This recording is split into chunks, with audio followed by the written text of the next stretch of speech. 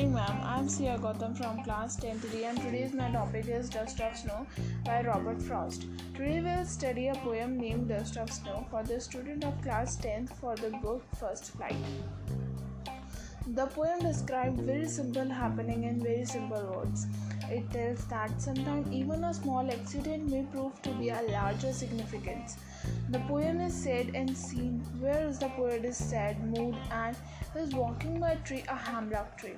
A hemlock tree is a poisonous tree. As he passes by, a crow happens to throw some particles dust off him. Such soft and cool of snow changes the poet's mood from sad to happy.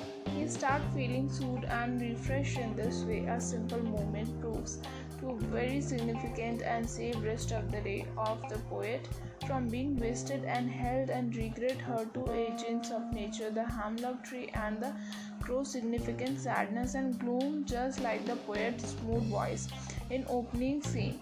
But in this poem, crow is doing good deed by shaking off the snow. Here the poet uses the beautifully to portray that is auspicious being that can also bring joy and happiness in our life. Therefore, our must not take things for granted and should be open and accept whichever way the nature chooses to bless it. Also teaches us that if we take the hard times of life instead, eventually something will happen to change our situation into happiest time.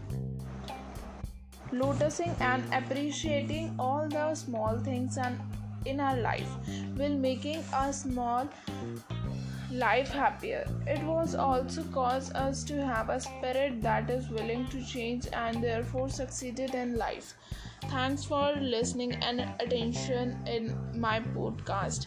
Thank you for listening and attention in my podcast.